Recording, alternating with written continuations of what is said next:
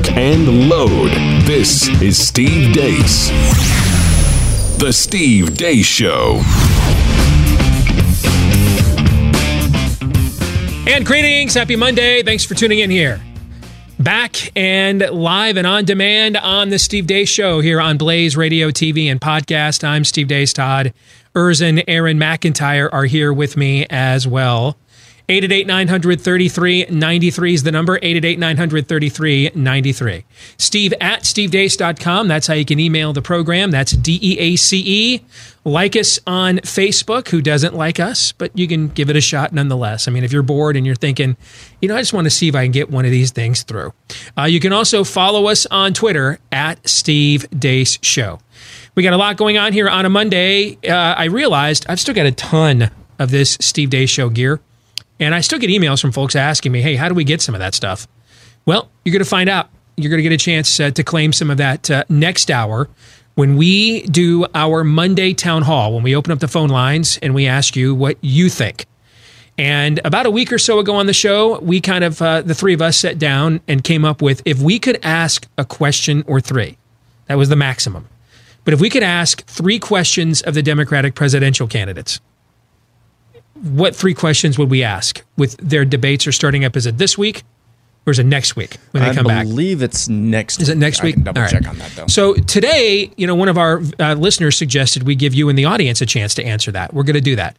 We're going to give you a chance. If they said, hey, you get to ask the Democratic presidential, and it's got to be something other than, why do you suck? All right? Think about it, okay? I mean, if you could ask them a question, especially the kind of question, if you've got friends and family members, neighbors, people that are fallen for this, right? And you're like, is there a question I could ask that would get scales to fall off of their eyes? So we're going to give you a chance in the next hour of the show. If you could just ask one question of the Democratic presidential field, what would it be? And we'll get to that later at 888-900-3393. Our good friend Bob Vander Plaats will be joining us here at the bottom of the hour. Now that Pete Buttigieg, I told you all just, I understand the clickbaity society we're in and the industry we're in. I work in this industry. I get it. All right. But didn't I tell you months ago, as your quarterback likes to say, relax, just be patient. Right? Didn't I say this? Eventually, the fact that this isn't a candidacy, the fact that it's a troll of Christianity will be revealed. Don't run into the clenched fist face first. Don't put in the meme and in the viral video you'll never live down some dumbassery hypocrisy because your partisan zeal simply just must be satiated. It's a trap. Didn't we have this show in conversation like 6 months ago, men? Right. I just said, relax, be patient. Sooner or later, the wolf will take off the sheepskin and will show up at Granny's house and say, hey, what do you think of these fangs and claws? How you like me now?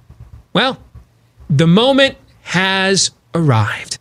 And now that the moment is here, now we are going to swing away, all right? There was just no point doing that when the trap was being sprung. But now that he is slipping on his own banana peels, we will certainly have this conversation with Bob Vander Plaats when he joins us here at the bottom of the hour. But before we get to all of that, here's Aaron giving us an update on what happened while we were away. What happened while we were away, brought to you by Gaffs. We'll start with President Hump. Back in this presidency as an aberrant moment in time. But if Donald Trump is reelected, Freudian slip. Also on the campaign trail, this happened. I don't buy that argument that impeachment does not make sense, Senate will acquit. I don't buy that argument. There needs to be accountability. I mean, what are you going to do in the next 1 year to diminish the mentally retarded action of this guy? Well said. Yep, a dude called President Trump mentally retarded, which caused Kamala Harris to respond with, well said. Pete Buttigieg tried to use the Bible to defend post-birth abortion. Right now, they hold everybody in line with this one piece of doctrine about abortion, right? Which is obviously a tough issue for a lot of people to think through morally. Then again, there's a lot of parts of the Bible that talk about how life begins with breath. And so even that is something that we can interpret differently. Bernie Sanders got the endorsement of noted left-winger and Islamo-supremacist Linda Sarsour, and she's becoming a surrogate for his campaign. You know, the gal who says this. And I hope that when we stand up to those who oppress our communities, that Allah accepts from us that as a form of jihad, that we are struggling against tyrants and rulers, not only abroad in the Middle East or in the other side of the world, but here in these United States of America, where you have fascists and white supremacists and Islamophobes reigning in the White House. A new CBS poll of early states shows Bernie Sanders trailing Joe Biden in Iowa by only 3 points, with Elizabeth Warren lagging behind in third. In New Hampshire, it's Warren, Biden, and Sanders in that order, all within the margin of error of one another. And in Nevada, it's Sanders leading Biden 29% to 27%. Representative James Clyburn of South Carolina said this about the Bill of Rights, and I'm not really sure what to think of it. You know what? I really believe sincerely the climate that we're in today, if the Bill of Rights, the first 10 amendments of the United States Constitution, were put before the public today, I'm not too sure that we will hold on to the Bill of Rights, especially when I see what people are doing with the Second Amendment, and no telling what they would do with the First Amendment. You really believe that? I mean, that's a startling statement. You believe that? Absolutely, there will be a strong support against the Bill of Rights. Go through the Bill of Rights, and I tell you, I run into people every day who would like to see so much of those guarantees uprooted. Far-left anti-gun activist David Hogg is back out there for some reason. I think it comes down to reckoning with our history and our history of white supremacy in the United States, and the fact that we live in a post-genocidal society, oftentimes that was orchestrated by the United States government, and that if we want to talk about mass shootings, we have to recognize the massive number of indigenous mass shootings that were committed by the United States government. Activists of some stripe staged a die-in at the entrance of Toronto's very first Chick-fil-A location.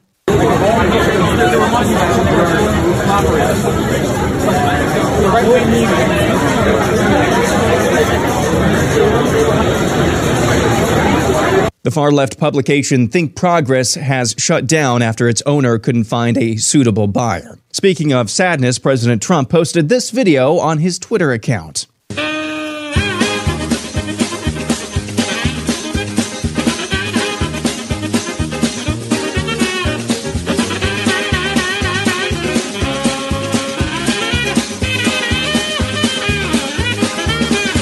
Seriously, though, Yakety Sax is the perfect re-election theme song for President Trump. Just saying. Unbeknownst to almost everyone, the major Taliban leaders and, separately, the president of Afghanistan were going to secretly meet with me at Camp David on Sunday. They were coming to the United States tonight. Unfortunately, in order to build false leverage, they admitted to an attack in Kabul that killed one of our great soldiers and 11 other people. I immediately canceled the meeting and called off peace negotiations.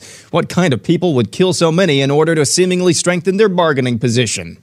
Oh yeah, former South Carolina Governor Mark Sanford announced he's going to be primarying President Trump, to which Trump responded by saying, when the former governor of the great state of South Carolina, Mark Sanford, was reported missing, only to then say he was away hiking on the Appalachian Trail, then was found in Argentina with his flaming dancer friend, it sounded like his political career was over. Learning Spanish today, today's phrase is, grab him by the lack of self-awareness. Agarrarlos por la falta de autoconciencia. And finally, New Orleans Saints quarterback Drew Brees recently recorded a video message encouraging kids to participate in the annual Bring Your Bible to School Day. Of course, that means he's an anti-LGBT bigot, but his response was pretty good. I'd like to set the record straight. I live by two very simple Christian fundamentals, and that is love the Lord with all your heart, mind, and soul, and love your neighbor as yourself. I think the first one is very self-explanatory. The second one, love your neighbor as yourself. What does that mean to me? That means love all, respect all, and accept all. So that is actually how I live my life. That is what I try to do with my family, with my teammates, with people in my community, with my friends, all people. What I did was I filmed a video recently that was encouraging kids to bring their Bibles to school for National Bring Your Bible to School Day. To bring your Bibles to school. to be able to live out your faith with confidence, and I even gave one of my favorite Bible verses. It was as simple as that. And that's what happened while we were away.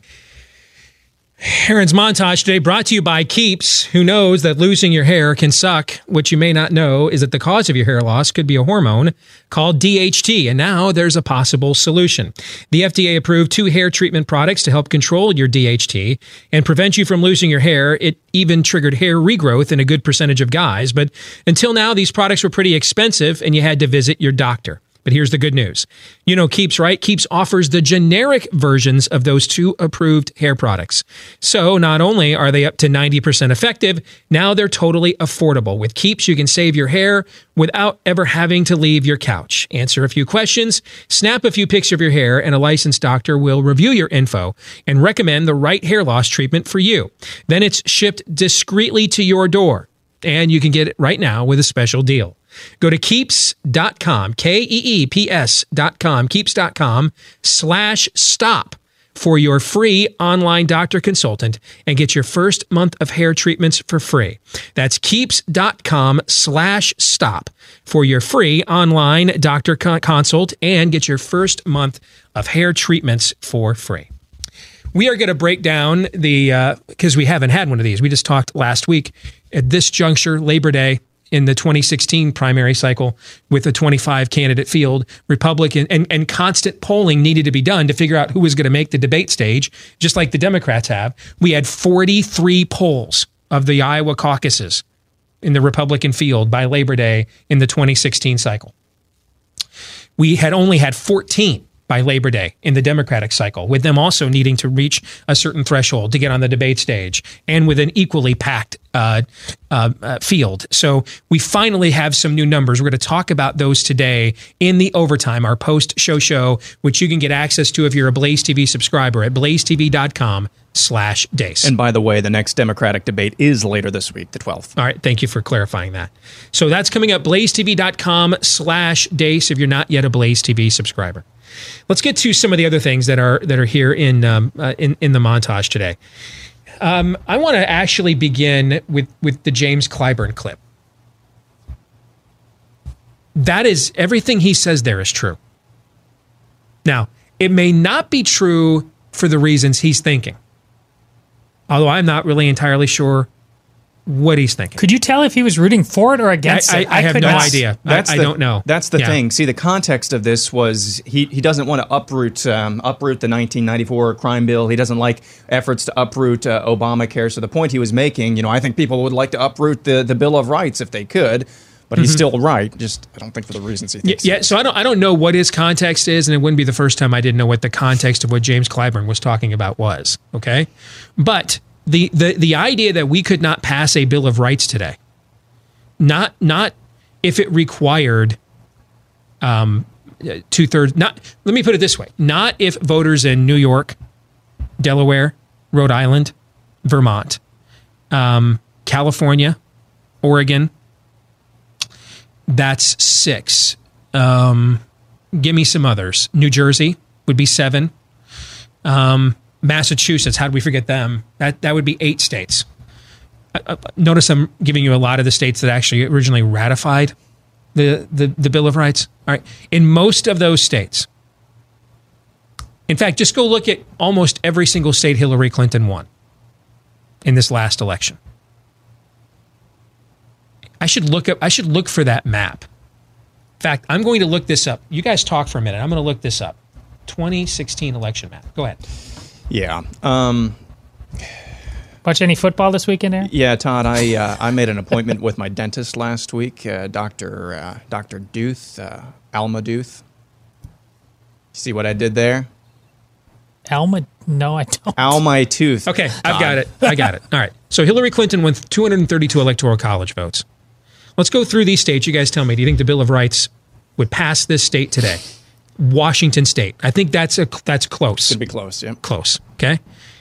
Or Washington State, we would call that too close to call? Yep. Okay, I don't think it would pass. You don't think it would pass? No. We'll do this 2 out of 3, okay? But Aaron, you agree with me, too close to call? Too close to call. All right, Washington State, too close to call. Oregon. Would not pass. Agreed. Well, you guys are right anyway. California. No. Would not pass. All right, so there's 2. Nevada.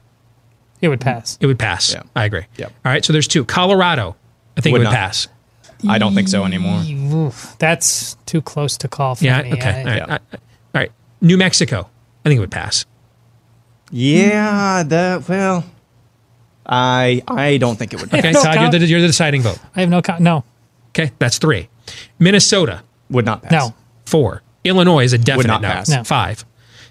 Virginia, It would Would pass. not pass. Not anymore. I think it would pass, I think but it it would would be pass. razor thin close. I'll agree with Todd. So we're in 5 states. Washington, D.C., Would not pass. No. okay? Maryland. Would not pass. So Yeah. No. we're at 7 now, right? Yep. Are we at 7? Delaware, No. Nope. 8. New Jersey, No. Nope. 9. Connecticut, No. 10. Rhode Island, Nope. No. 11. Massachusetts, Nope. No. 12. Vermont, No. Nope. 13. New York, Nope. No. 14. New Hampshire, I think it would pass. I hope so. Okay. But if we're at 14, it doesn't matter. Right. So, I mean, and that's with a couple that we thought were too close to call. We thought Washington State was too close to call. Yep. New Mexico maybe was too close to call. Okay. So we've got 14 places, most of almost every place that Hillary Clinton won in the last election, where we don't believe the Bill of Rights would pass as currently constructed. And that's the left America. They don't believe in the Second Amendment. They don't believe in much of the First Amendment, free speech, religious liberty, things of that nature. So he's correct about that. It would not pass The today. left America is the very following clip in the montage of David Hogg just saying, "Yeah, we're responsible for the mass shootings and murder of numerous indigenous populations." That's the left America. Right. And of course, he doesn't believe that, because if he did, he'd get off of cable TV and go join the reservation. Yep. All right, and stop using the accoutrements of Western civilization. But it doesn't matter if he really believes it. In terms of his own life, from a worldview standpoint, it's a level of self-loathing, cultic hatred that's all that matters. Whether they would consistently live it out or not, they're going to continue to vote to inflict it upon you. Period. So James Clyburn, member of Congress, is correct. The Bill of Rights would not pass, as written, would not be ratified today. Does anybody argue with that? No. No. Tell me, therefore, how you keep this thing called the United States of America together. Tell me how that happens. Divine intervention. It isn't together. Aaron is correct, which is why, what's the motto of our program? Revival or bust. Revival. That, if you've ever wondered, why are we revival or bust? This conversation we've had the last 10 minutes, in fact, put this, you know what, make this a separate clip. Will do. And put it on Facebook Watch and tell people, because that way people will see it, unlike my actual Facebook page. So, and tell people this is what we mean. This is why it's revival or bust on our show. Because he's correct. We wouldn't pass the Bill of Rights today. If you believe that those who think differently than you and vote differently than you only do so because they're Hitler, fascist, and white supremacists. For example, would you vote to arm Nazis? Would you vote to give Nazis arms? No. No, you wouldn't.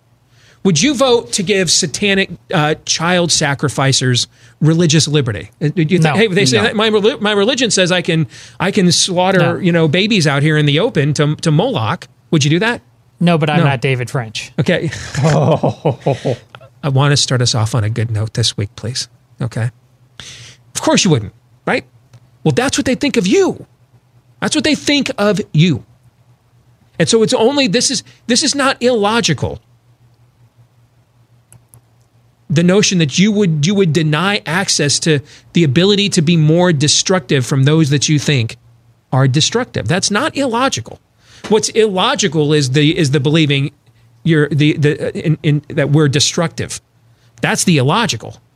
But then taking that to its most logical conclusion, once you believe that, is not the illogical part. This is why you have to have the argument isn't about the politics. It's about the worldview. This is why we lose most of these. Why would you stop? Let me make it very plain for you.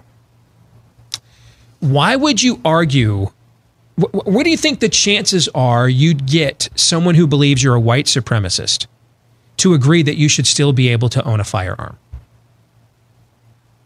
Why would there be any expectation that you could win such an argument? Why would you argue like common sense gun laws and argue no gun zones and argue, present such a person, all the examples of the good guy with the gun or the old lady who shoots the home intruder? Why would you think that would persuade that person? The only reason you would do so is because you're lying to yourself. And you still think you're having the same typical left of center, right of center political arguments you've had in this country for decades. You're not having those arguments. You lost them. You lost them. Yep. Yes. The other side believes this, or at least a good portion of those who are determining the messaging of the other side. I think it still remains to be seen how many of your neighbors in regular everyday America, like how many people that voted for Hillary in Montana believe this? I don't think very many. How many people that voted for Hillary Clinton in Kentucky believe this? I don't think very many. But the people that voted for her in the states we mentioned, by and large do. That's why they voted for her. That's why they're making you teach their curriculum in their schools. That's why. They believe this. They're acting on their beliefs. You're going to have a very difficult time convincing someone you're subhuman and that your beliefs are evil, that you should have the freedom to protect and act upon them. That's illogical. But I get why we do it. It's easier to get clicks, number one. And number two, it's the far easiest argument to have than the real worldview one. It's far less confrontational. I understand that. I mean, you're going to lose your country going down this path of least resistance. Don't get me wrong. But I sympathize with why. I mean, I've got all kinds of ruined relationships and business deals and butthurt and people that have turned on me and accused me of, I've done tons of terrible things, but accused me of terrible things I haven't actually done. That's why I like to admit to you the terrible things I have done so that I get accused of doing the right terrible things. So I understand. I've experienced this since post-conversion, throughout my career. I have experienced why you want to conflict avoid all of this. I get that. I sympathize with you. But I'm also telling you, you're not going to get away with that any longer. Sooner or later, Santa Anna is coming through the front door of the Alamo. And you will have to decide, should we stand when we're totally encircled and surrounded and there's no way out? So it'll be a historic death, yes, and a heroic one. It will be a death, though, nonetheless. Will it be that? Or will we choose to take this stand and have this conversation when we have the numbers? Because it is coming. The Assyrians are coming. The Babylonians are coming. And you can tell yourself that rumbling you hear off in the distance isn't the Visigoths. But one day they will arrive at the wall because they're coming. And so you can choose to confront them when you have somewhat of an advantage, or you can wait until they surround you. By the way, if you looked at Hillary Clinton's, I got to preach now. You want a visual of what I'm talking about? Have you looked at Hillary Clinton's electoral map? You noticed on the outside is where all those states were that wouldn't ratify the Bill of Rights today. Almost like they are surrounding the what's left of America in the middle.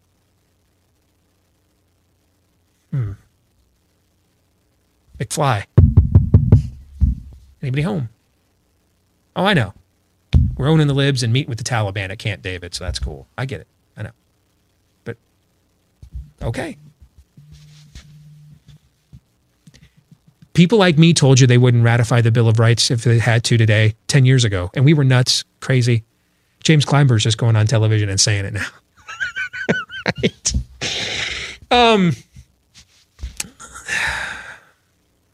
Do we have any comments? First of all, if you're that worked up over a chicken sandwich, man, get help. They won't. Get help. And you're going to need more than a cream for that. In fact, that's evidence that the opioid epidemic has not gone far enough. There are some people that need some tranquilizers. All right. I mean, you're in a cult. You're insane. You're clinically insane. All right. but they're also the people that are voting. And they're the people, I'm telling you, they're coming. So, do we have any thoughts on Mark Sanford's primary run? It's funny. It's just funny. Why is it funny to you? Why was funny the word that you used? With his past, he's the guy that's stepping into the breach against Trump. It's perfect. We're gonna watch all the people who support Trump religiously now try to tear him down, which again is just funny. When do you think we get the Trump's Playboy bunnies and Stormy Daniels mistresses in conquest were hotter than Mark Sanford's Appalachian Trail honey? Yeah, by the way, flaming dancer. He meant to say flamingo dancer. I don't know what that means still, but I just wanted to make that clarification. I don't know what a flamingo dancer is. Do you? Is it some kind of stripper or something? Is it like a burlesque thing? I don't know what flamingo dancer means, but I'm also not, 78. But Trump knows, and he's still tweeting that. Again, it's all circumstantial. It's not aspirational with this guy. I'll just reset what we talk about on a regular basis. You do not hit your wagon to the soul of Donald Trump. It's going to be preposterous going forward. No matter what you do, no matter how you vote, this is going to be preposterous. I think that gaffe by Biden was similar to the Stephen Colbert moment, and the way that he recovered Freudian slip. I don't know. I think that's a pretty effective moment, actually. If I was him, I would have waited to make that mistake on a far bigger stage and gotten a far bigger laugh, right? You want to know what a true gaffe looks like. So a month and a half ago, we thought Kamala Harris might be the best candidate that they have. I'm approaching the point now of get out. Get out now. That's because this is the kind of thing where you start ruining your future political aspirations. And because she's out there today claiming that she was really disturbed by that comment. She never heard him say it. She never heard him say it. Yeah. When she looks right at him, clearly laughs. And what you're seeing is she's not ready for prime time. She doesn't have the, what's the thing you do with Obama when he puts his feet up, right? You know what I'm saying? She doesn't have that swagger down. She's not ready yet. This is a wine being served before it's time. That is a colossal blunder because she gains no points by showing any form of self-awareness for it now, when it's so obvious that you knew what was there the first time that it was said. She'd again, if she was really the craven opportunist, and I think she is, but the craven opportunist prepared to go toe-to-toe with Trump on a national stage, she not only would not have apologized for this, she'd have been like, well, I'm apologizing for the fact that he didn't call him an MFing, mental retard. You know what I'm saying? That's what the true, that's the true Trumpian, I will not be lectured to, triple down, quadruple down. I'll become even more outrageous than this. All right. She's not ready for going toe to toe with him. I think the reason she's not ready is what I said on Friday. I really don't. She's a craven opportunist, but you can be that in many circles and not really truly understand your base, depending on where you. I think now that she's immersed in it, I think she's like has that reaction. A cheeseburger's kind of good every once in a while. That will not be tolerated with her base. And what you're saying is she thinks she's just doing typical political sleight of hand, and not realizing that people are they're dropping serious cultic stuff on her, and she just can't handle it. She's paralyzed. Yeah, and that may be true too. But whatever the rationale is for, she has become amateur hour. If I were advising her, I would tell her, you've got this debate to hit some kind of a home run. And if you don't, you got a future political career. You're still a young, attractive woman politically in a U.S. Senate seat. Maybe time to get out before you do any more damage to yourself. More in a moment.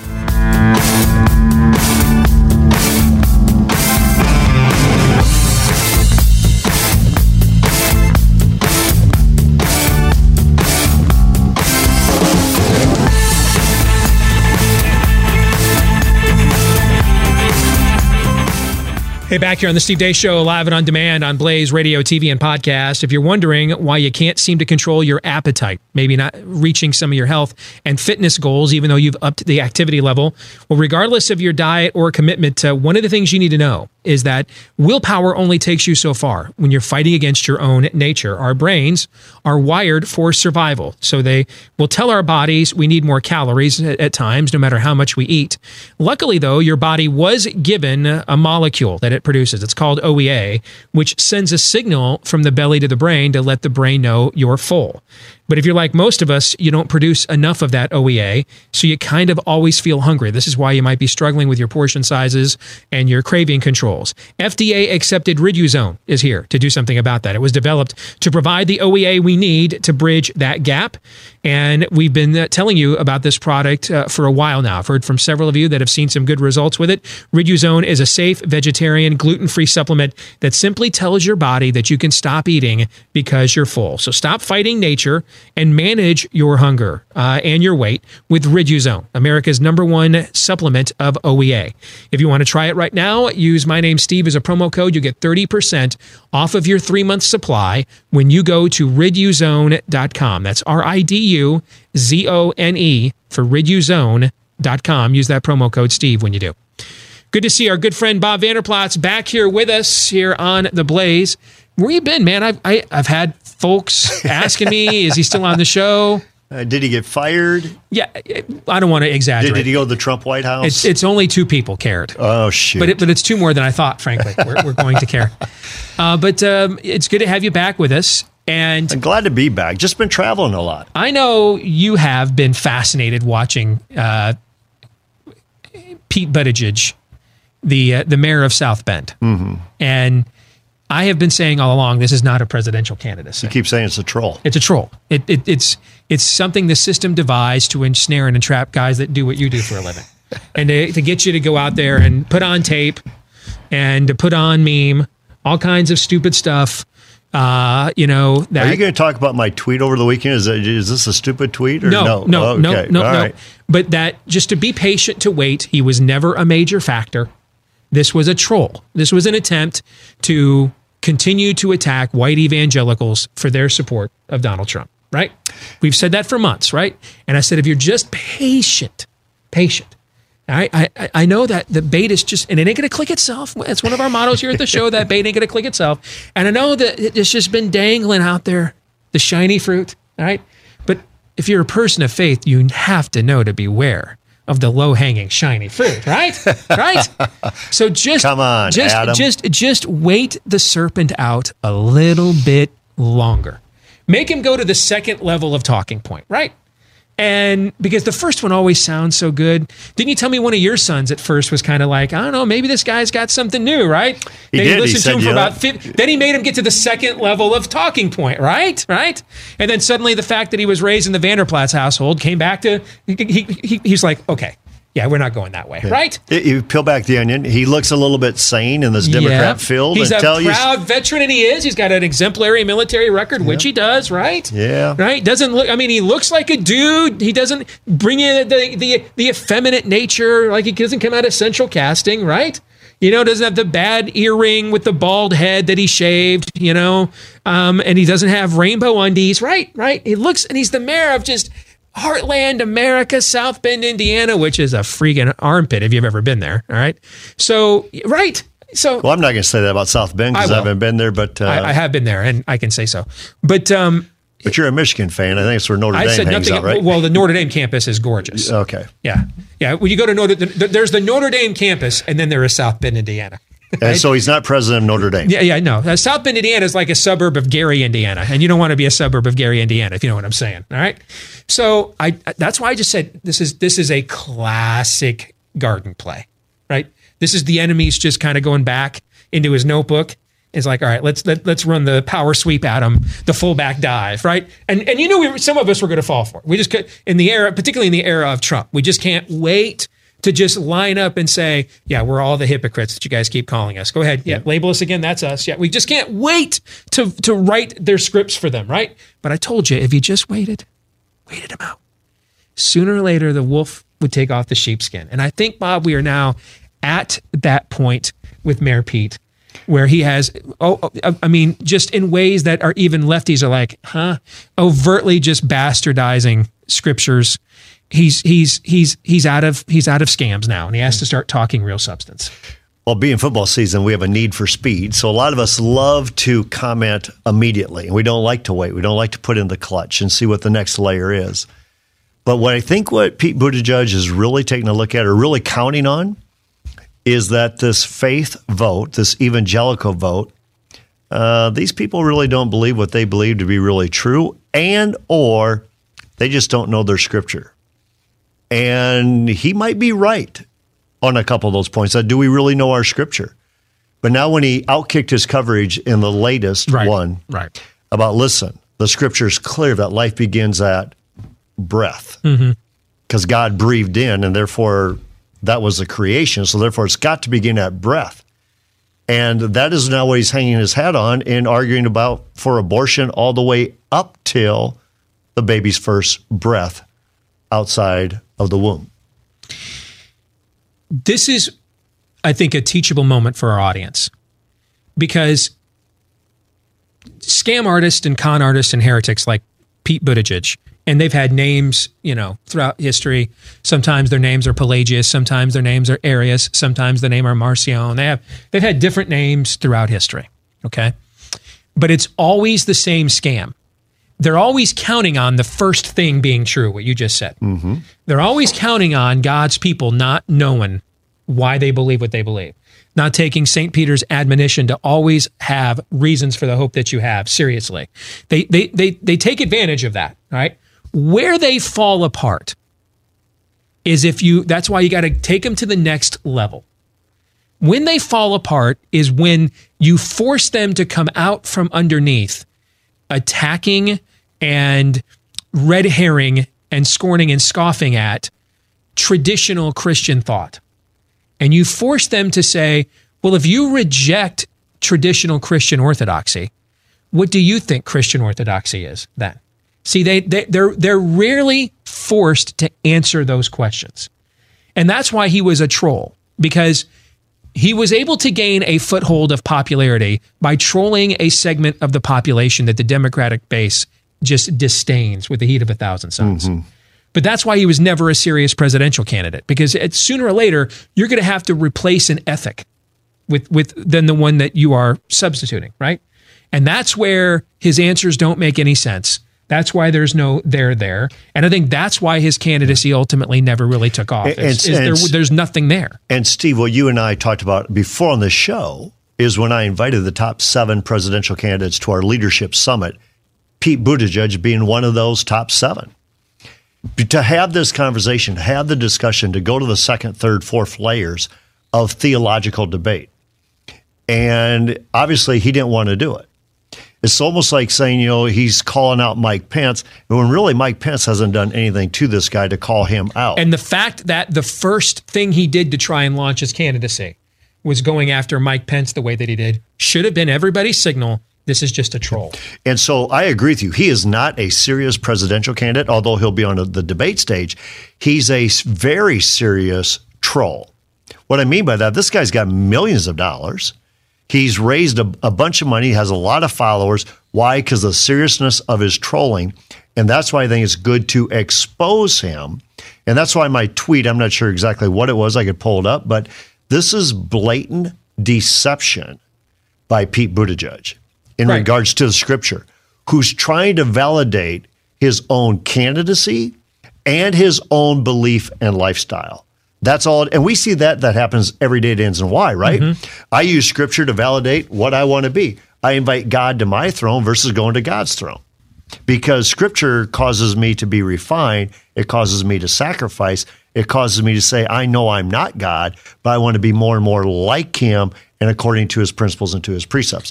And that is not the case in what he's articulating right now. It also shows why the churches and denominations, people like Pete, attend and take over, implode.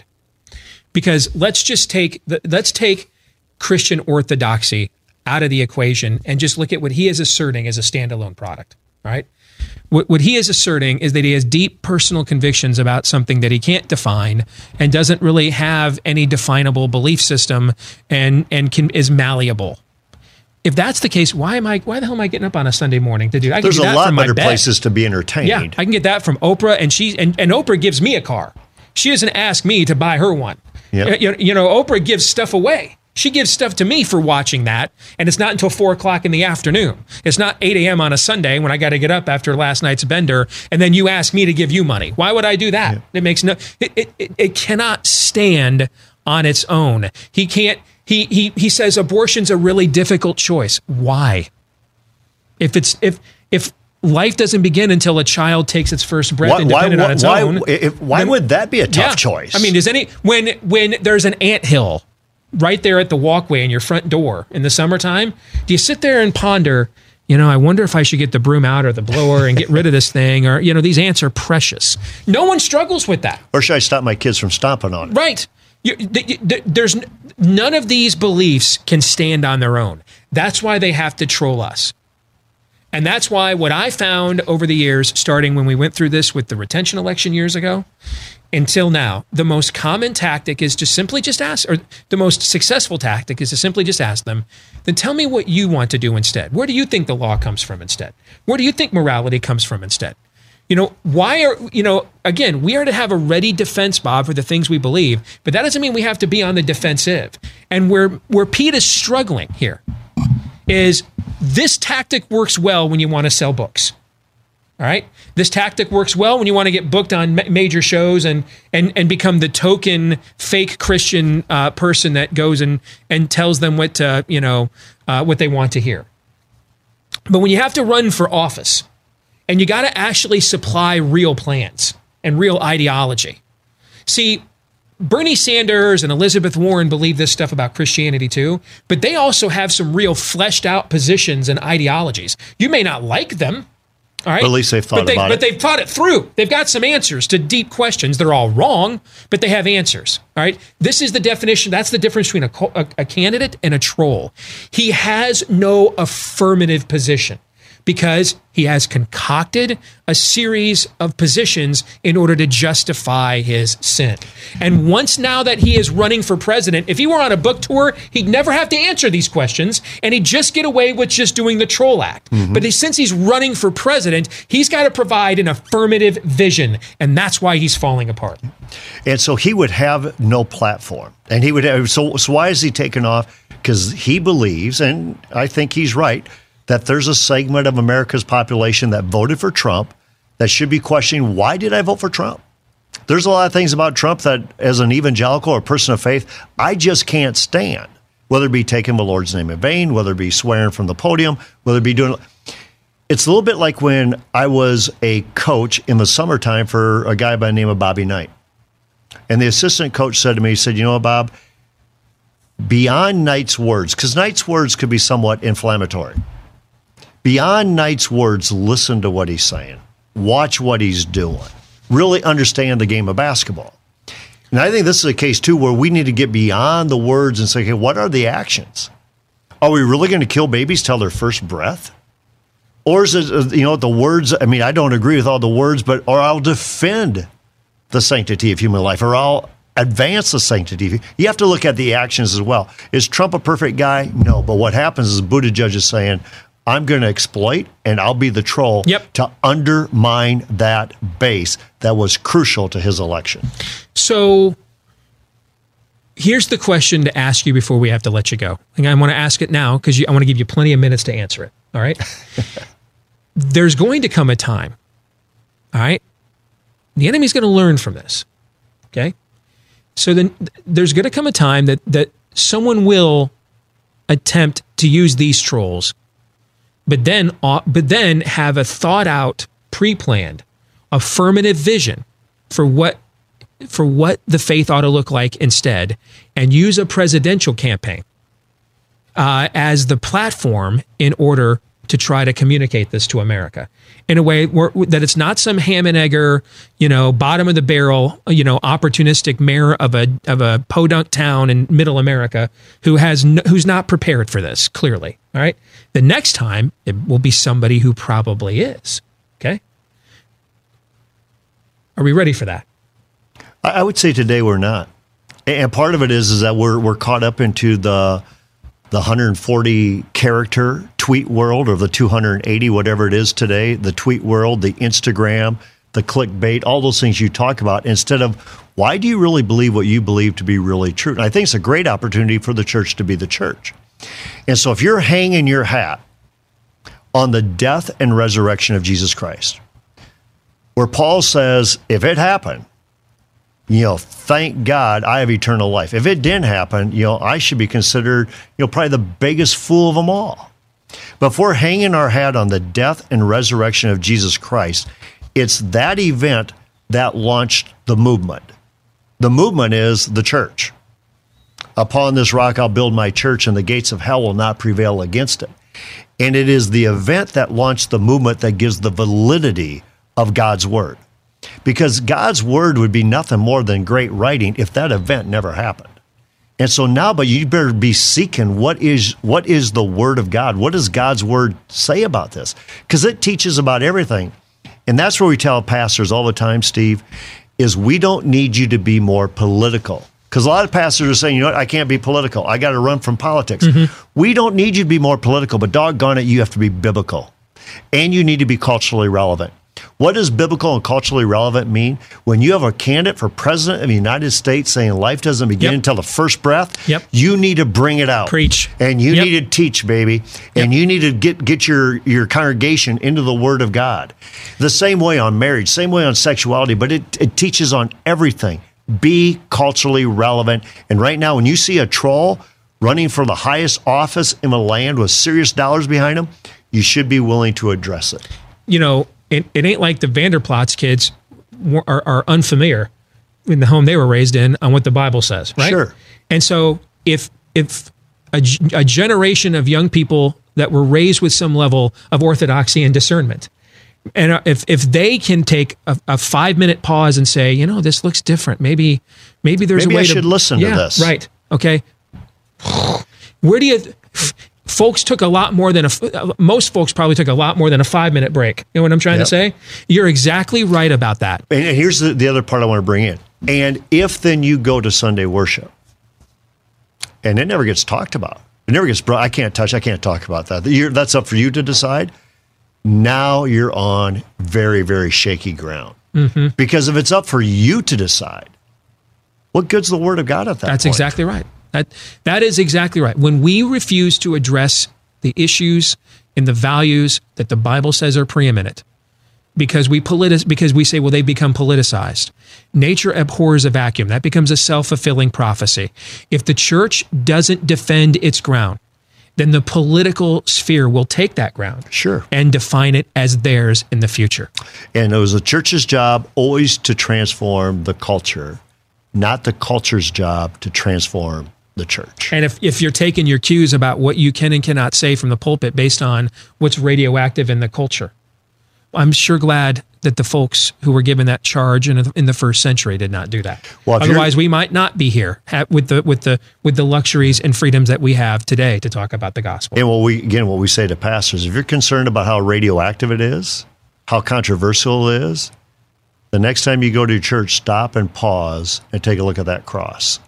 If you want to see something that was controversial and radioactive, it's still the most controversial and radioactive thing there is today. That's a great way to end it. Well said, man. Good to see you. I'm glad I'm back. Be gone for long stretches in the future, because you're much better with a lot of time to think about it.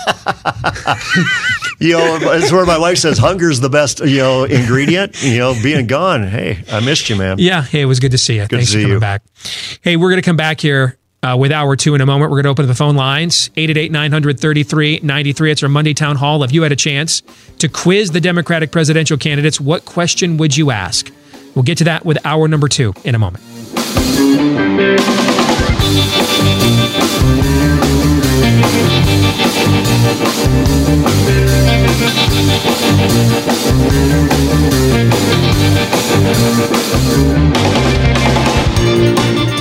All right, we are back with hour 2, live and on demand on The Blaze, and our phone lines are open at 888-900-3393.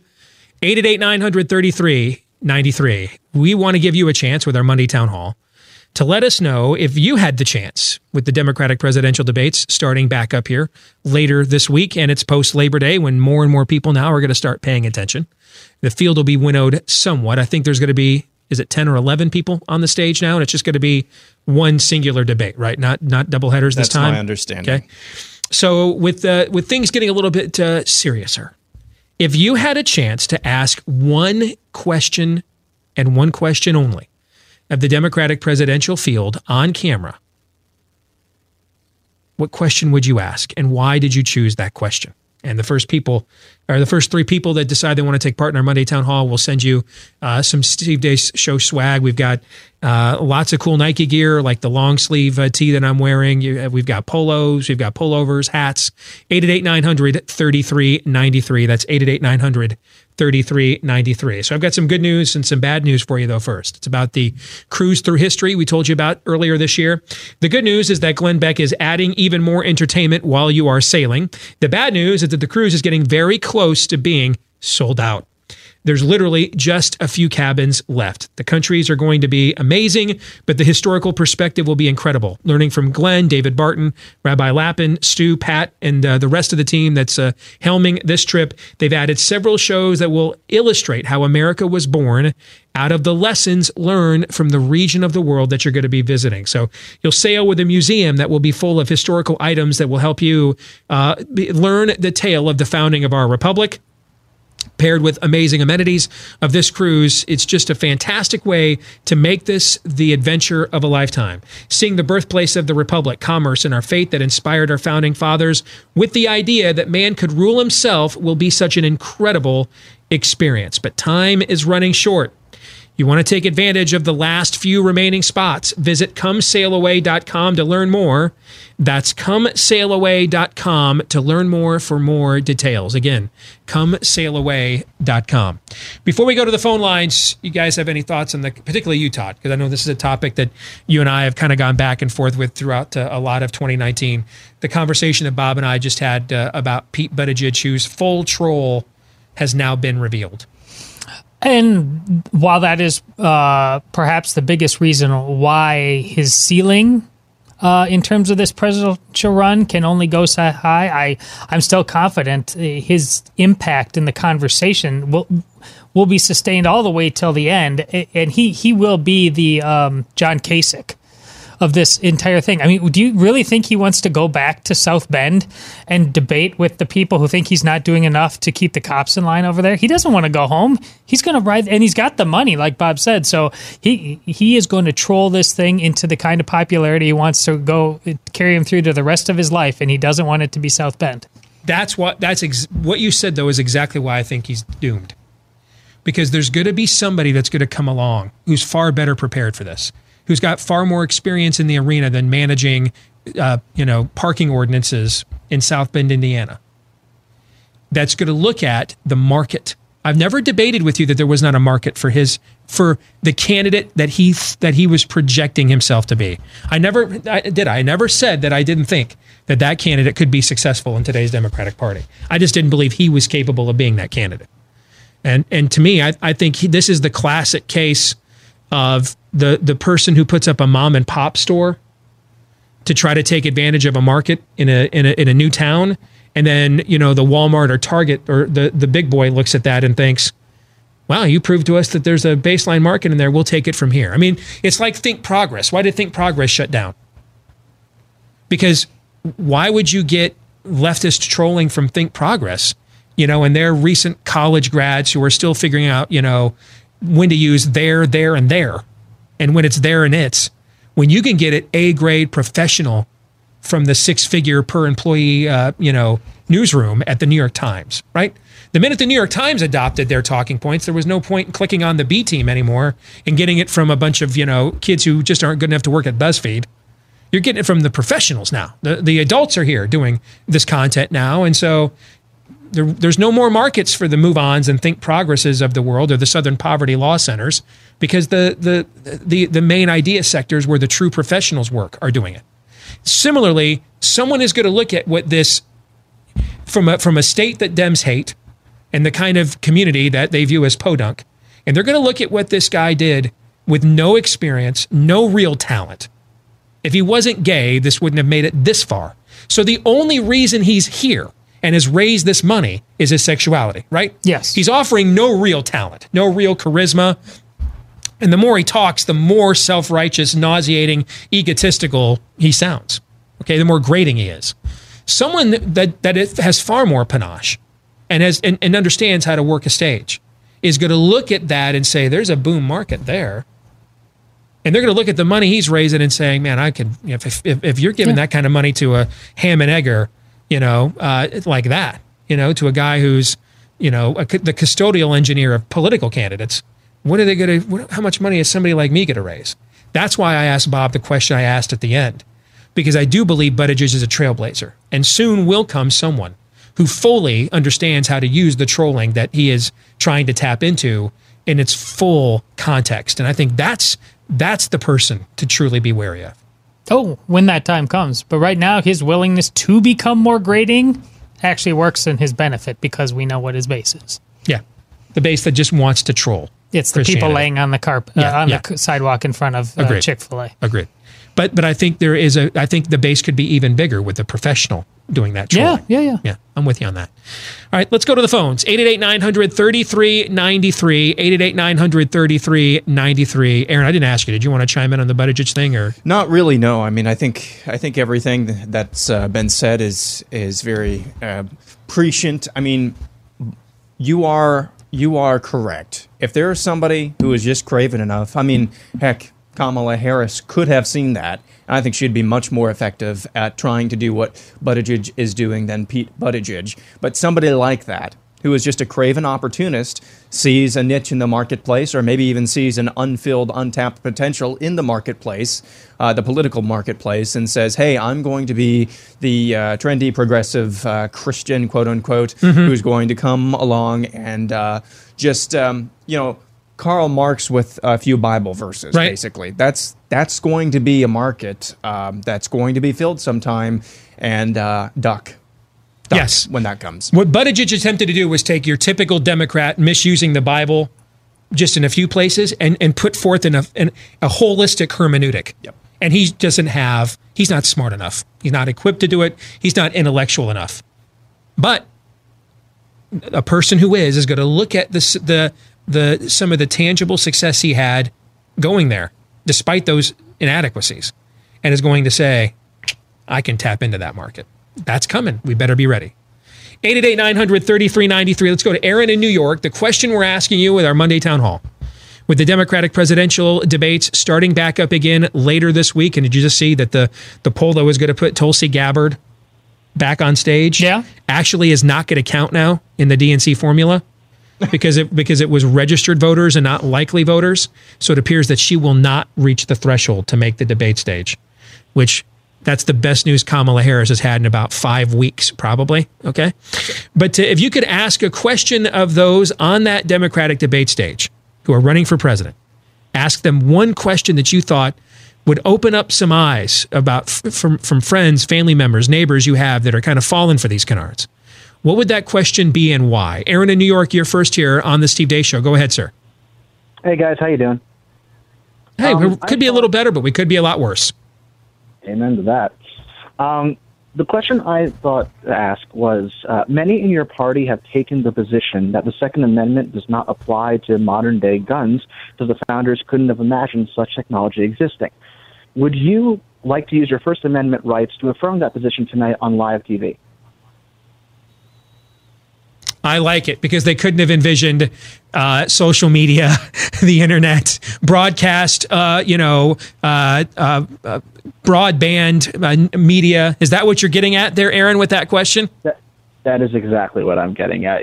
If you want to be hypocritical about it, then go right ahead and be hypocritical for us. That is a great question. Aaron, thank you for the call. Let's chew on that one for a minute. Why not, if the same standard for the founders could never have envisioned, and the new talking point is, I like how they keep changing their talking points to try to figure out what will stick. The weapons of war thing is the new one, right? Is that the one that they're going with recently? The founders would have never envisioned you had weapons of war. Well, the founders thought, had muskets. Those were their weapons of war. Yeah. So, but that's a total canard. But let's go with it along the lines of what Aaron in New York is suggesting. If we're going to base this off of things that the founders could have never envisioned, they could have never envisioned that there would be cable news, particularly ones that are giving platforms to folks who called the founding fathers a bunch of racist, white supremacist fascists, right? They could have never envisioned that, right, Aaron? I mean, so if we're going to go with that, then I guess, your freedom of the press thing, your freedom of speech thing, we need to take a different look at that, don't we? Yeah. In light of recent evolutions. Yeah, but here's the thing, too. You could ask probably the same people, while we're at it, let's just repeal the Bill of Rights. And I would guess maybe 13, 14 states, something like that, just a completely random guess that I'm having right now, right on the spot. I'm guessing 13 or 14 states would probably say, yeah, let's just get rid of the Bill of Rights altogether. So, there's also that there. But that turn of phrase at the end, would you like to stipulate your stupid opinion on live TV? Inject that directly into my veins. What do you think, Todd? Well, it is great, but the problem is, and that's the trick of what we do, how to change the dynamic of the conversation, is the other side is beyond shame. There might be some awkward moments there for them, but their base doesn't care. And I'm glad we're exploring all this, but that really is the trick. The thing that would have embarrassed them, I don't know, 5 years ago, it just won't embarrass them anymore. They will do your Jehovah's Witness blinking thing, and they will move on. I agree. But here's where I think this kind of question is extremely effective. We're heading to a national divorce in this country, I believe, sadly, and maybe something worse. It's revival or bust, and in the meantime, there's maybe one human thing we could do to stave this off. And that is, we've got to find out how much of America that may not be as conservative as us or as constitutional as we are, though wants to take it as far as the base of people that are running the Democratic presidential primary right now. We need to find out the answer to that. Because I think that's the missing component in the equation. We don't know that math. We don't really know. And because there's not a place for them to have their voices heard. Because if you're not willing to say the craziest leftist stuff, they're not talking to you on MSNBC and CNN. And if you're not willing to say Trump is great, gave me some chocolate cake, you're not, your Fox isn't going to put you on. So you don't have a voice if you're that person. And who's that person? That person who thinks, you guys, man, really think people ought to be able to own a tank? That doesn't make any sense to me. The person who thinks, I would bake a gay wedding cake. I don't know why you wouldn't, but it's probably not my place to judge you if you don't want to. Who? That person. How many of those people are there? Because that could literally be the difference in a civil war or not. I'm not, avoiding one in the future is the answer to that question. And the question, and the way that, and Aaron asked the kind of question, and I should probably stipulate this. You're not, Aaron, Todd is right. If any question you ask us, Todd could give the same answer. They're not moving those people. We're not here to move those people. That's why I said originally last hour. What question could you ask them that might prompt people who are otherwise sober-minded and clear-thinking to cause some scales to come off their eyes and say, hold on a second here. Is that really what we're saying? And we know these people exist in some numbers. If they didn't, the freak out over Ralph Northam going on that radio show earlier this year and saying, well, if the baby's born, swaddle in some clothes and decide if you want to stick a fork in it or not. They wouldn't have freaked out and scrubbed that as quickly as they memory hold that as quickly as they could. They wouldn't be losing it every time Trump talks about them wanting to execute babies. They wouldn't be losing it if they were not aware that these people exist. What we don't know is how many of them are there. But we're not framing questions. You're not going to get Elizabeth Warren. You're not the Holy Spirit, all right? You're not going to ask Elizabeth Warren a question that's going to make her sit there and think after 60 years of hardened leftism, by golly, I never looked at it that way before. I've been believing a canard this whole time. That's not going to happen. What you're trying to use is that field of candidates as the foil to reach the people that might do that, though. Does that make sense? Yeah. Yeah. Because you're right. That's about as clever as you can get is what Aaron came up with. And you're right. They're just going to, the conditioning will take over.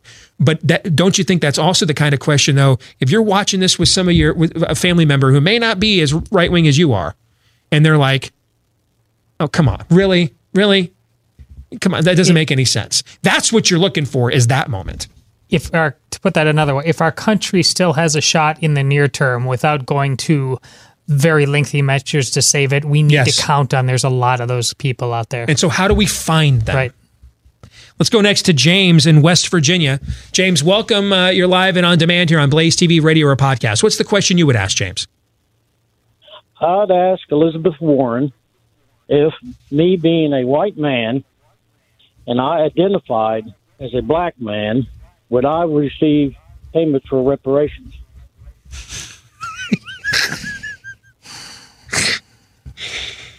That's another kind of question that provokes the people we're trying to reach, right? And just the stupidity of all of this. How far does this really go? So certain classes of people, if they have certain beliefs, then they get to just identify and re-identify as many times as they want to get the outcome they want. I've got to believe there's still a lot of America that thinks that's nuts, that thinks that's crazy.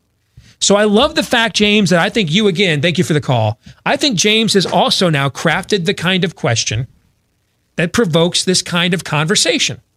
What do you think, Aaron? Well, yes. And I think he definitely chose Elizabeth Warren on purpose there. Because of the Pocahontas thing. She might have a little bit of insight on this, but at the same time, for their base, she's not going to be able to say, it's basically trapped. I mean, she's basically trapped. She can say, no, you can't do that. That's demeaning to African Americans. And then she's going to lose what is her name? The Rachel Dolezal? Dolezal crowd. I mean, she is not going to be able to say the sane answer, but at the same time, if she says the insane answer, then that's going to cause a lot of people to step back and say, hang on one second here. So. See, this ties into the conversation, Todd, I was having with Bob about why I never took Buttigieg seriously as a candidate, while believing that kind of a candidate, if he was serious, could be successful. All right? Because it's one thing to troll. It's another thing to govern. All right? These guys and gals, they're not running for Book of the Month. They're not running for the New York Times bestseller list. They're not running for a booking on Ellen or Oprah. They're not running to get a show on OWN or to take Chris Hayes' spot on MSNBC to be same communist, less dumb. They're not running for that. They're running for president. And to win this office requires you to get some votes of people who may not agree with you on everything, which means you've got to put forth some affirmative vision for the country. And that means you can't just run on, you suck. You got to run on, so we're going to do this instead. You have to run on that. At some point, you do. And these are the kinds of questions they don't ever, in the enclaves they live in and work in, they are allowed to say, I can take over your tax-subsidized university and take over your tenure and your faculty, and only my view of the origin of species can be taught. And if you try to teach an opposing view, I can fire you, have you removed, and I can make it that only my view is taught while I'm also running the diversity club. They live in this kind of a world. Most people hate that. They hate that.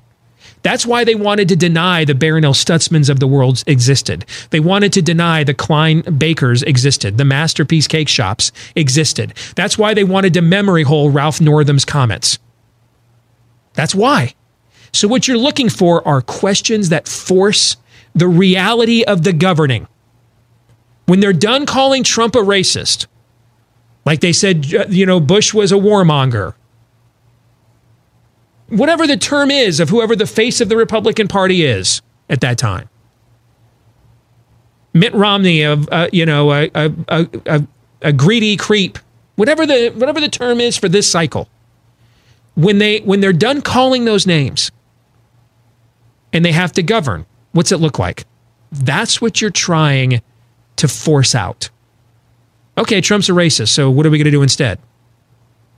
Reparations? Really? Okay, well, like James in West Virginia said, I identify now as a black male, so do I get some? Right? This is what you want to force them to do, is to have to face up to the consequences of the alternative that they're seeking. What are your thoughts, Todd? You do want them to do that, but when there is a president who's incapable of pushing back in a regular way on what those consequences are. I mean, people like the shtick if it's not just the shtick, if it's an add-on to everything else, and that's the thing. Trump never gives you that, so we're just stuck with people. Right now, I don't know how many people are actually paying attention to what's going on, and then it's just thrust at you in the 11th hour, and this thing has a feeling of inevitability. That I'm playing devil's advocate here. Mm-hmm. I know, but that's the really these questions asked over and over and over again should be a death blow. I mean, they just, to a reasonable people that still is moored in some way in what our country was founded on. Speaking of questions I don't know the answer to, we're looking for one population. I'm looking for that population. I'm looking for the population that is capable of, in the professional circles, whatever they may be, they're the ones that need to help wake people up, because a lot of people have gotten used to the fact they are reasonable people. I believe they're out there, but they also have a feeling of inevitability about all of this, and just like, I'm trying to be left alone for as long as I can. Agreed. Further evidence this audience exists, look at Kyrsten Sinema. Yeah. Okay. She's in Arizona's become a true swing state now, and I mean, this was a woman who is just a few years removed from cheering her broadcast partner on when he said he hated America so much he wanted to go join the Taliban. And even BuzzFeed, of all people, found it anti-American and abhorrent, and they're the ones that exposed this, okay? She's now like America's senator. She's like holding all these bipartisan meetings, panels, siding with Trump on cleaning up the asylum-seeking process. I mean, if you look at some of the stuff that Ken Cuccinelli said on this show last week about the false witness you're seeing in the asylum process. Let me claim asylum and I get to come into your country for free forever. I mean, I've heard Kyrsten Sinema. Is it Kirsten or Kristen? I've heard both. I believe it's Kirsten. Kristen. Kirsten. Okay. I've heard Kyrsten Sinema say some of those exact same things. So why would Miss, hate America, join the Taliban, great, suddenly who was getting attacked by BuzzFeed for being too far left and anti-America, now that she's in office, why all of a sudden is she the closest thing we have in the country right now? And there's probably a joke there about going both ways, I'm guessing, given the subject matter. But why is she the closest thing we have in the country right now to a moderate Democrat? Don't you think she's like, I'm not saying she is one. I'm just saying she's the closest thing I've seen in elected office in the Democratic Party in Washington to a moderate in some time. Why? Why? Because she represents a swing state. She's got to win statewide. That's why. So we know from their reactions to Ralph Northam and the way Senator Sinema is acting, we know this base exists. What we've got to do, and when I say the we, now I'm talking the what's left of America. We got to draw that audience out, and we got to give them permission to push back on the crazy train without first signing up with all of our agreement beliefs on the issues at the same time. That's the mistake I thought Turning Point USA made with Kanye West. That's why he's gone dark. Because he was all in until they tried to turn him into a Trump stooge. Yep. And now he's gone silent. All right? So when you're bringing people out of conditioning, once you have been in a bad relationship, let me put it in another context. When you've been in a really bad relationship you trusted in for a long time, are you eager to get into another serious relationship right away after something like that? No. You're weary, right? Or you're wary is the word I'm looking for, actually. If you've been in a dysfunctional church, when we were in a dysfunctional megachurch years ago, and it was time, we knew that God was calling us to leave it. My wife said, I don't want to go to another megachurch. I want to go to a smaller one. Why? Because we just got burned by a megachurch. That's why. Now we kind of go to one that most people would describe as one, although the preaching is actually orthodox compared to where we were before. But that's human nature, right? When you've been burned by something that you really believed in, the tendency is to be very wary and hesitant about following anything that seems now like it might have some of those same aims, some of those same structures, ideas. This was the mistake made with Kanye West. You get him to rebuke, and I didn't believe it at first. That was something I was right about Buttigieg. I was wrong about Kanye. I mean, I thought he was going to sell us out long before we got to this point. He actually started going on shows and defending his positions. I was stunned. I thought he was scamming us from the whole get-go. But the minute that they're like, okay, and that's why you gotta, that's why it's hashtag MAGA, clock out, checking out. Thank you, though. Why? Because it sounds a little bit like that which he just turned away from. So you need to draw this base of people out without a goal in mind. Meaning that this is not an outcome-based relationship. You don't have to suddenly decide Trump is great, gave me some chocolate cake, and everything Trump does is great. And you're going to laugh at every troll every bit as much as me. No. Don't. If you tell them that in order for you to align with them, to push back on the invading pagan horde, they now have to line up with, they got to think, I'm glad Hannity's doing Hillary's emails again tonight. You're going to lose those people. That's never going to happen. You got to give them permission to make up their own minds. You can't sit there and say, hey, push back on this cult, and then turn right around and say, maybe, though, have you tried mine? That's not going to work. Does that make sense what I'm trying to say? And that's exactly what I meant about our professional class, of which I include what we do, right? Who needs to improve its game. Aaron, what are your thoughts on this? No, you cannot do the dueling cult thing. We've talked about that multiple times, and that's basically what we're talking about again now, is that we just cannot afford, I don't know who we is here, but what's left of America, those people who maybe are persuadable, who have been worked over, but are maybe persuadable to just avoid the Democrats and the crazy that they want to bring, those people are not going to the very thing that they would detest about the left America is what they'll detest about us.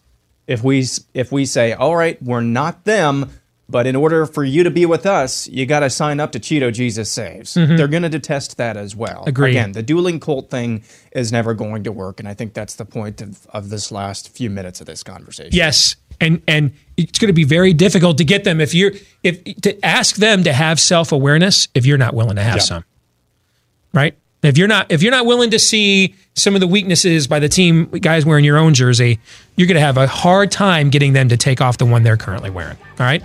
We'll get to more of your phone calls. 888-900-3393. If you can ask the Democratic presidential field one question at the debate later this week, what would it be? Stay tuned.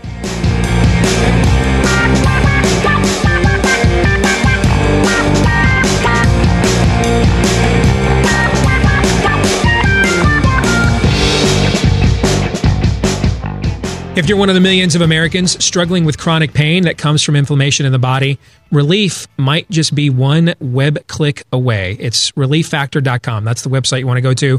I'm a huge fan of Relief Factor. It's part of my daily lifestyle and regimen.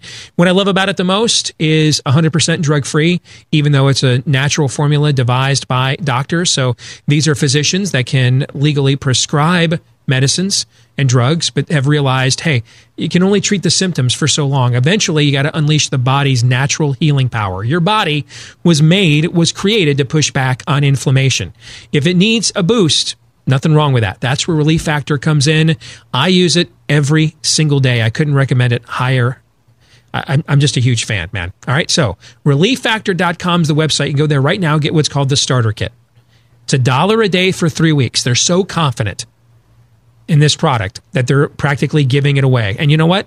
They should be, as someone that now is a daily user of it. They should be that confident. I can attest to that. So $1 a day for 3 weeks to give Relief Factor a try. What do you have to lose for $1 a day? Except maybe, finally, hopefully, the pain. Go to relieffactor.com. That's the website. Get the starter kit for $20. relieffactor.com. All right, back to the phones we go. 888-900-3393. It's our Money Town Hall with the Democratic presidential debates. Resuming later this week, we are asking you, if you got to ask them one question, what would it be and why? Let's go to Kentucky next. That's where Vicky has been patiently waiting. Thank you for your patience, Vicky. The floor is yours. Go ahead. Thank you very much. I would ask them to explain to me the difference between a representative republic and a democracy, and see if they can answer it. Why is that an important question for you to get the answer from them? Because it bugs the crap out of me when people refer to America as a democracy, because we are not. Never have been. We are a representative republic, and I hear people constantly referring to it as a democracy.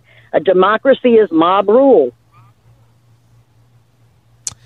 Very well said, Vicky. Thank you for the phone call. Your thoughts on that question, Todd? I'll start with you.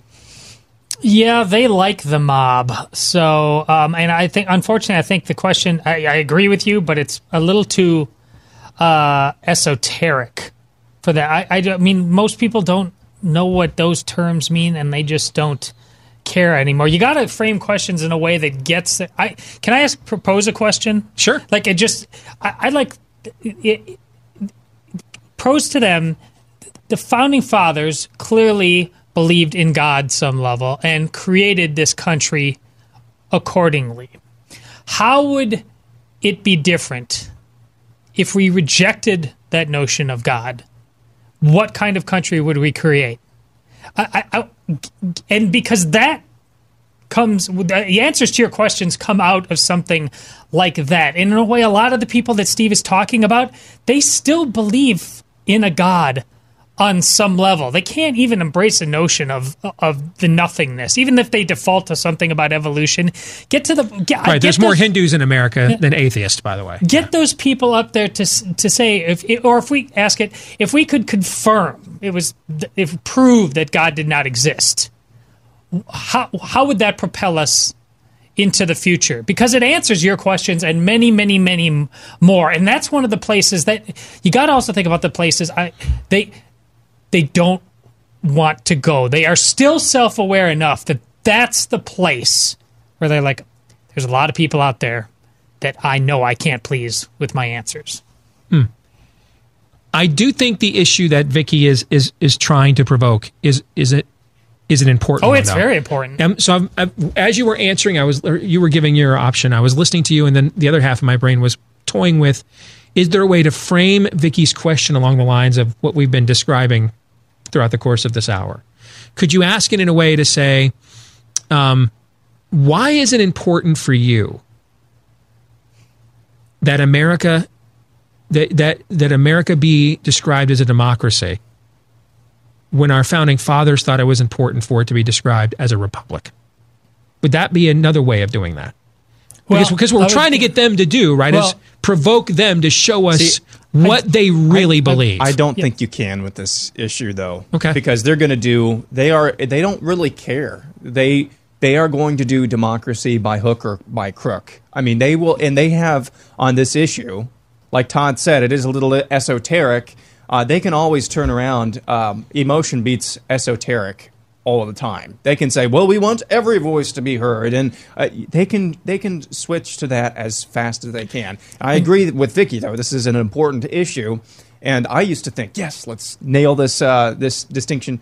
These people don't care. They have no regard for the rule of law. They have no regard for the Constitution at all. And especially when they can go from, they can just pivot from something that's a really esoteric point to emotion. Mm-hmm. There's no winning on that issue. Well, they keep saying get rid of the Electoral College because we are a democracy. Yeah. So Yep. you frame it that way, and then say so. A democracy by fundamental definition is about majorities. Yet your party is telling us for decades that we need to respect minority rights. Trap them in the contradiction. There you go. There you go.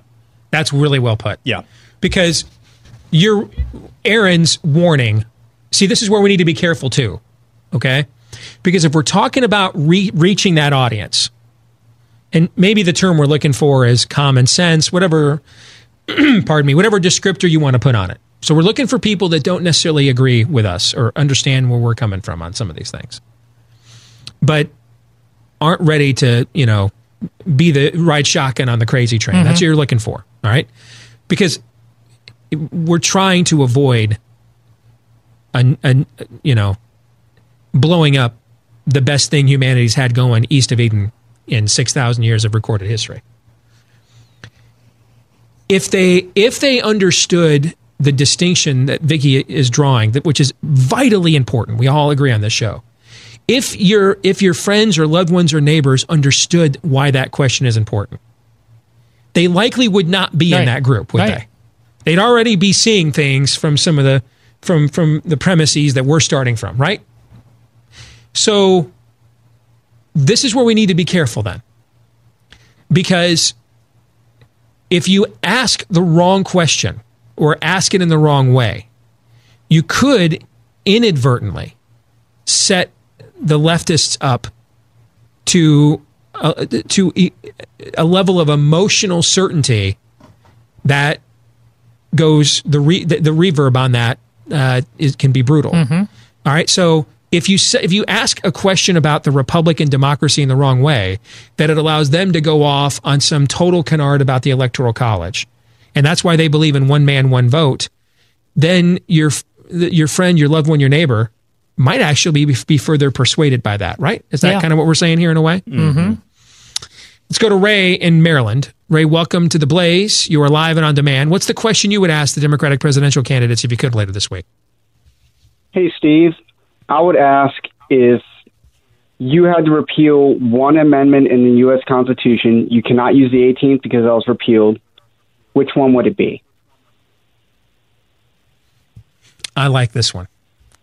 If you could repeal unilaterally, just repeal one amendment in the U.S. Constitution, which one would it be?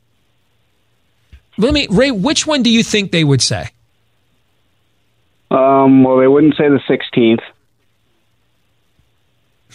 Right. They'd probably go with number 2. Yeah. You think they would? Do you think they would brazenly say the Second Amendment? They'd repeal it? Oh, yes, I do. You do think this would be a great question 5 to 10 years ago? I actually don't. I think it's like asked and answered now. All right, Ray, good. That's a great phone call, Ray. Thank you. So this is the kind of question I think that can help you with that group, right?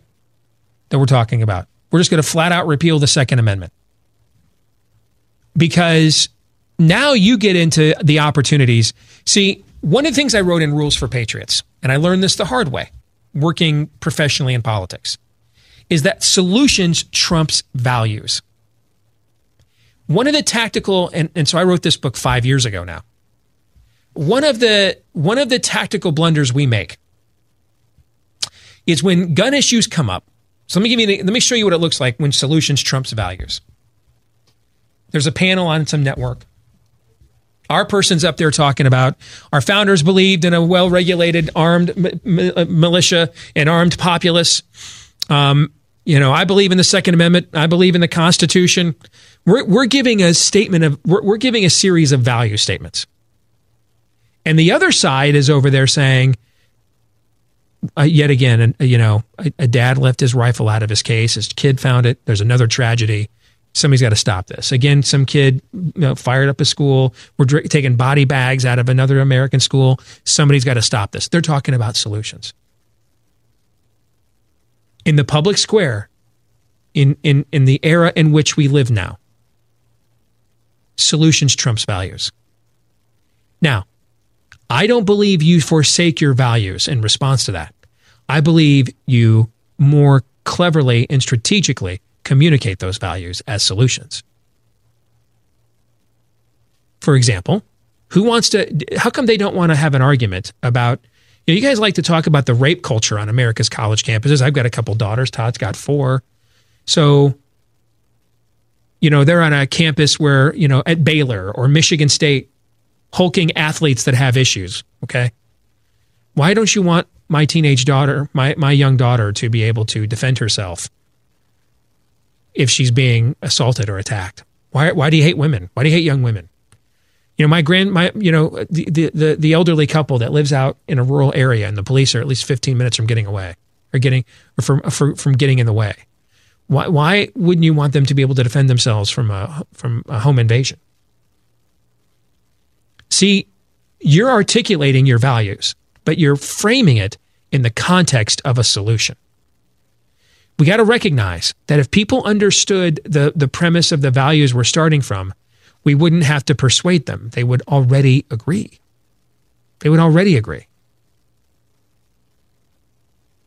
You don't do evangelism by convincing people Jesus is the Messiah, is the Savior. You convert people by convincing them that they need a Messiah, a Savior. Right? Because if I don't believe I need a Messiah or a Savior, then I'm not really interested in entering into the argument between Jesus, Muhammad, Confucius. I'm not interested in that argument. That's why repentance is the first step of a conversion. I need to first recognize I'm in need of it before I am concerned about who therefore might be the instrument and vehicle to give me that which I now recognize I need. So we often argue values. That's why we talk to ourselves. People who understand our values are already with us. You need to frame your values as a solution. Let's go next to Jody in Utah. Jody, if you could ask a question of the Democratic presidential candidates later this week, what would it be? Well, Senator Sanders is in support of sending American money to third world countries for abortion, considering that most third world countries are other than white. How is that not a racist policy? Let me frame it because that's a good follow-up to the point I was just making.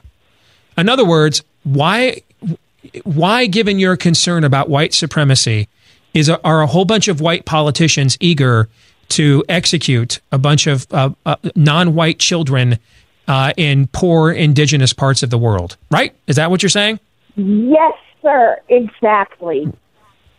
I like it. Jody. Thanks for the phone call. Aaron, your thoughts on that one?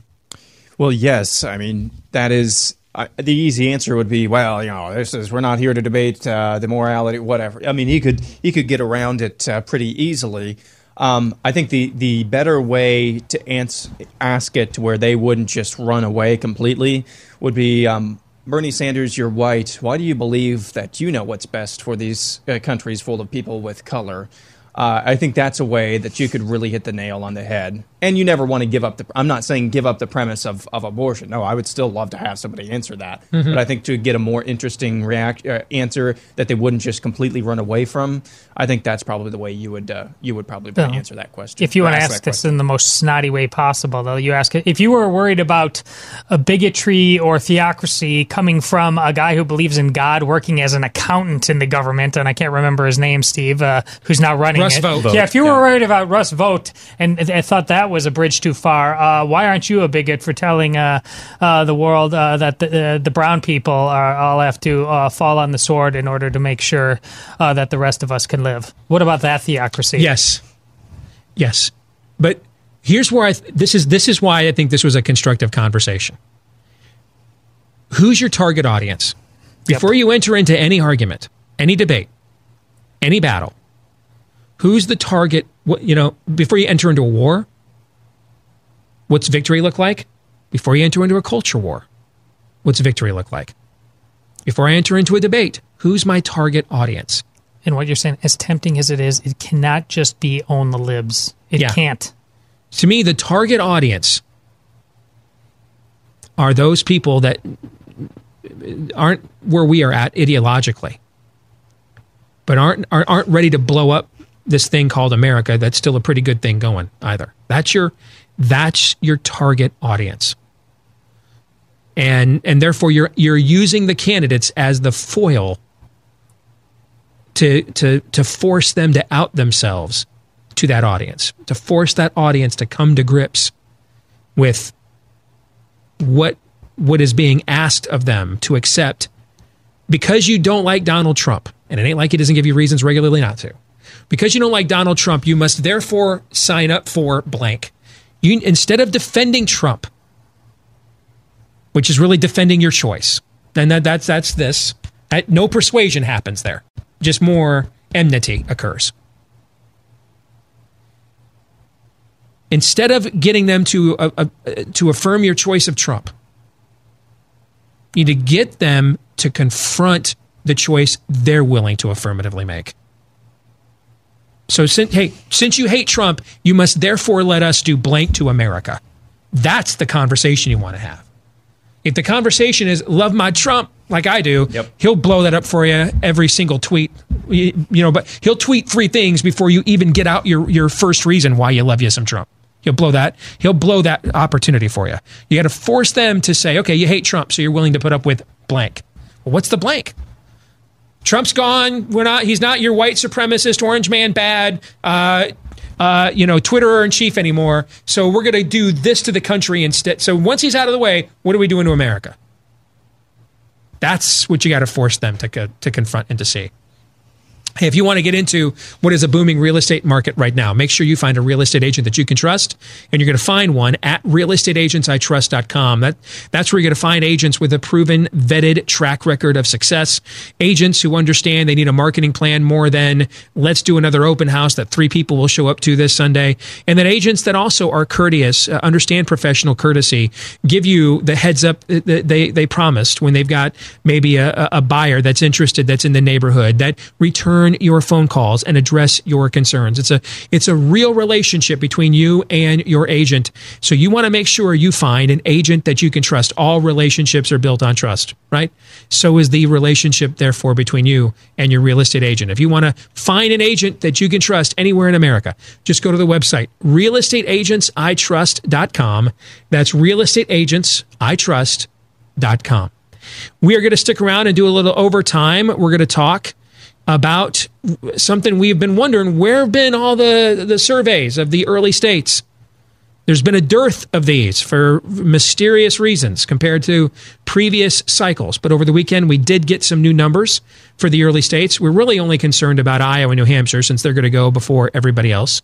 We're going to break those down and give you our thoughts if you're one of our subscribers at blazetv.com/days. That's where, if you're not yet a subscriber to Blaze TV, you can go and become one and get access to all of the stuff we do each and every day right here at Blaze TV. blazetv.com/days. All right. For the rest of you, we are back at it again tomorrow, noon to 2 Eastern, right after Glenn Beck, right here on Blaze TV, radio, and podcast.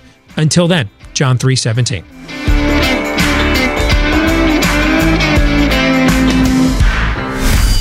This is Steve Deace on the Blaze Radio Network.